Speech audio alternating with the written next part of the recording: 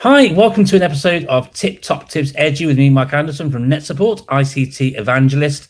Really excited to share with you some top tips today for NetSupport School, a fantastic product to support and sustain teaching and learning under whatever the pandemic and other things throw at us. I'm really excited to have Andy Earp join me for the conversation today. And so with no further ado, I'll welcome Andy into the studio now. Hi there, Andy. How are you doing? Good, thank you. Yourself? Yeah, not too bad, thank you. Have you had any snow? A lot of snow, yeah. Yeah, good 4 inches here. It's been brilliant. Oh, fantastic stuff. So look, for those who don't know you, Andy, can you tell us a little bit about what it is you do in NetSupport and what we're going to be doing today? Sure. So basically, I'm the technical support manager at NetSupport at the moment, in charge of the customer support desk. We basically do lots of things. So we're providing training to customers. We provide consultancy on helping them implement the software and day-to-day support questions, really. Brilliant. And such an important part of actually making sure things work. You know, if you don't get the conditions for success right from the outset, that can really scupper an implementation, can't it? Definitely. Yeah, definitely. Yeah, we're always keen to get as involved as we can to help customers. Brilliant stuff. Well, it's lovely to sort of put a face to the name and all of that stuff, Andy. We've got 5 questions we're going to run through today. The first question, viewers, we're going to be asking Andy today is how to best apply the settings for NetSupport School. Have you got some pointers and feedback on that, please, Andy? Yeah, certainly. So by default, NetSupport School, without trying to bore people too much, there's 2 main components. You've got the tutor console components and you've got the student component. Now, when it comes to rolling out those components, by default, the student would pick up its configuration from a client configuration file. And the tutor would write its information to the HKey current user registry. And that's great, but managing that over a large-scale deployment can be a little bit tricky. So when it comes to doing an installation, we supply with the software AD template files. We supply those in the classic ADM format and the ADMX format file. And that allows an administrator to basically import those into their Active Directory and then be able to configure both the tutor and the student component centrally using group policy. And the templates we provide, we've got them on a machine and a user base level. So there's certain settings you'd probably want to apply to all users. You do that machine, and then there's certain settings you might want to just apply to specific users. So you've got the user templates for those.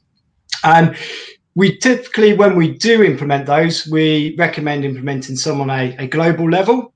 So there are always going to be some settings that you want to apply to all your students or all your teachers. You might want to, for example, hide the student icon on all of those. So you could use the machine template at a global level. But then there's also going to be room level ones as well. So you've got the flexibility with those templates to then apply settings to specific rooms as well. So if you wanted to apply the room name values or other values, you can do that at that level. So yeah, using the AD template files and implementing those via group policy is a really nice way of being able to centrally manage your configuration for both the tutor and the student components. And that's something that if we were walking a customer through a best practice installation, that's something we would kind of push towards or recommend. Brilliant stuff. Thank you for that tip there, Andy. And if you're listening in today or watching us today, then you'll find more information about this and all of the other responses that Andy's giving today in the show notes below, with any links to any sort of related documents that you might want to refer to help you with all these different things as well. Thank you so much for that, Andy. Next question I've got for you. What is the NetSupport School connectivity server, and when is this useful to be implemented? Yeah, definitely. So again, if we were walking through a best practice installation with a customer, existing or new customer, it's an optional component, but it's one that we would recommend putting in place from the start. Now, by default, you don't have a name server. It's not a problem, but the way the software would work is the tutor console components and the tech console, they would have to browse the network to try and locate the student devices to connect to. And that's great, but if you're in an environment where, again, you've got multiple subnets, VLANs, then you would have to pre-configure those tech consoles and tutors with the relevant address information to detect the students across those networks. Using the connectivity server, takes all that away. You haven't got to do that pre-configuration. So it's quite a lightweight service. You can install it on a virtual or physical, generally on a server operating system is what we'd recommend. And it acts like an address book, essentially. So it literally sits on the server and it's waiting for the students to register. So you can pre-configure your students so that when they start up, so student turns on their laptop or turns on the PC, that will register its connection information to that connectivity server. And it's going to register information such as their current IP address, their room name, and their machine name information, and MAC address. So it's going to register connection details. What would then happen is your tutor consoles and tech consoles can then be configured to use the name server.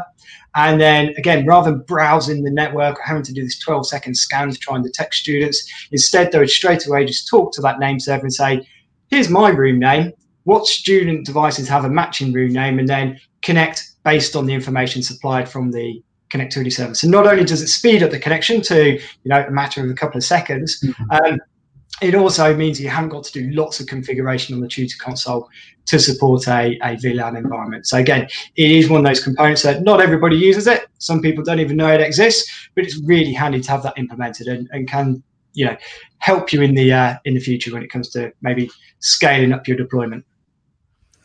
Brilliant. That's really helpful. And again, it goes to that sort of creating a condition for success, doesn't it?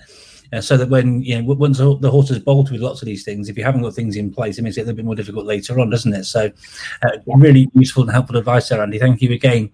Our next question asks, and this is one that with my teacher hat on for a second, would be really important, making sure that you've only got the right students in your class. So how do you, when you're setting all these things up, ensure that only teachers who've got students in their class only connect to the students in their class? How do you go about doing that? Yeah, so again, the software tries to be quite flexible here. We've got several modes available. The most popular in a standard classroom desktop environment is to use what we call the room mode. And this, again, is where we can pre-configure the students with a set room name. So those fixed desktops in that classroom would all be called maybe room 1. And then you would have your tutor console. That could be maybe on a fixed PC in that machine as well. And that could have a pre-configured room name of room 1, so that when the tutor starts up, it will only look for machines with a matching room name. That's one way you do it, and that's the most common scenario. Now, often teachers are going to be carrying laptops around, so from that point of view, you wouldn't want to pre-configure it to a set room name. So what you can do at that point is the teachers can have a room list available to them. So they can have a whole number of room icons, and they just double-click the one. So if they know they're in this classroom, they'll double-click it, and it will just connect to the students in that room. You can go a bit further with that as well, with the room name. So if your students are carrying laptops around, you can pre-configure those with a room list that they can pick from a drop-down menu, or they can manually enter a class name. So again, that is something that does apply to several customers, specifically maybe for kind of bring your own device environments. But that's kind of one mode, and the most popular one we tend to see. There are other modes available in the software. Some of them are a bit more legacy, but still have their uses. One of the newer ones is the sys mode. So the ability to synchronize with Google Classroom for your class list, and OneRoster formatted files, and the ClassLink OneRoster method as well. That's something that, again, would coincide with the connectivity server. So the connectivity server would be the component that would link up with those systems, and then would then supply that to the tutor consoles that are configured. A couple of other alternative modes is a fixed PC mode. So you can actually create a list of PCs, and then you can make those available to the tutor console, and it will only connect to that list of PCs. Another one is a list of usernames. So if you wanted to, you could just list a number of usernames, maybe for a smaller deployment. That might be something that's beneficial to you. And then when you start up the tutor console, it'll only connect to student devices logged on as those usernames. And then the kind of last one we have is the browse mode. Now, with the browse mode, essentially what you've got is it will basically connect to any machines that start with a fixed prefix for the name. So it could be any that start with ICT Suite and then 1, and anything with a number after that it will then connect to, so that it will browse and connect to those. That's great for kind of Windows environments and for other platforms that we support. Specifically though, just to mention for Chrome devices, For Chrome devices, we tend to see most customers would be using the Google Classroom. So they're, again, username and connectivity server to pull down that class list information, and then that would be something that they can then connect to gain access to those Chromebooks. We're seeing that a lot more common now. But for example, one that I had the other week was quite a different environment, which was Chrome boxes. So it was a classroom where they'd supplied Chrome boxes instead of desktop PCs. And so we set up what was a connect to known list option, but it was actually using the device ID of those Chrome boxes. So you can pre-configure that list, and then the teachers can then set to connect to those devices as well. So hopefully, out of all of those, there's one way that's going to help a customer ensure they connect to just their students in their classroom. That's really interesting, Andy. Thank you. I mean, it is so important to get things right to make it work for the teacher in the classroom. And what I love about this is there's real flexibility in there, which enables you to set things up on an admin level within your actual context, but that then makes it consistent in the approaches that teachers can adopt and employ when they come to want to use the software within their classrooms, however things see fit. And what I like particularly is that flexibility that schools can have it however they want for their particular context. But then when the admin gets in there and gets it all sorted, it's all in there and ready and running. And I also love how it's sort of multi-pronged as well. So for Chromebox to Chromebook to BYOD to fixed PCs, really, really flexible. I really, really, really rate that. Thank you for sharing that, Andy. Next question I've got for you is not that one. It is this one, which is, can NetSupport School work in an RDSH or VDI environment? Now, our viewers may well be really, really technical. I'm not really that technical, Andy. So could you explain to me, just before we get into this, what an RDSH or a VDI environment actually is? So basically, RDSH is going to be your terminal services type environment. And we come across a few different solutions for that. So we come across, obviously, Microsoft RDSH servers, where you essentially have one server and lots of thin clients dotted around a particular classroom or multiple classrooms. That could also be maybe a Citrix XenApp environment where they've published the desktop, again, to the thin clients. And so essentially these thin clients all pull down a session from that server. Now, what gets missed quite a few times is customers they're not always aware that NetSupport School can still work in that environment. And it is something that we've been working in for a number of years now. There are some slight differences because it is different to a standard kind of desktop deployment. So there are things to be aware of, and that's why we've kind of got some documentation to go with you for this as well. Again, available in the resources. Now, what we've got here is things such as setting up a room lookup list. So if you can imagine, you might have a set RDSH server, and that might be supplying desktop sessions to lots of thin clients in multiple classrooms. How do you know that the tutor is going to connect to the student that it wants? So how's it going to detect those? So we have these things called room lookup lists that you can set up. And again, our support team can help with kind of implementing that solution. So really for this, it's about kind of making that visible that we do support that environment, so people don't think, oh, okay, we've got it in the desktop, but is it going to work in this environment if we go down the thin client route? And the answer to that is yes, it will. Now, the VDI is slightly different. VDI is essentially, again, it could be a Hyper-V environment, it could be Zen Desktop, it could be a VMware environment, but essentially what you've got is a virtual machine. You have a master image, and then that master image is going to be shared between your thin clients as well. Again, NetSupport School will work in that. You can install the NetSupport School tutor or the student on that master image.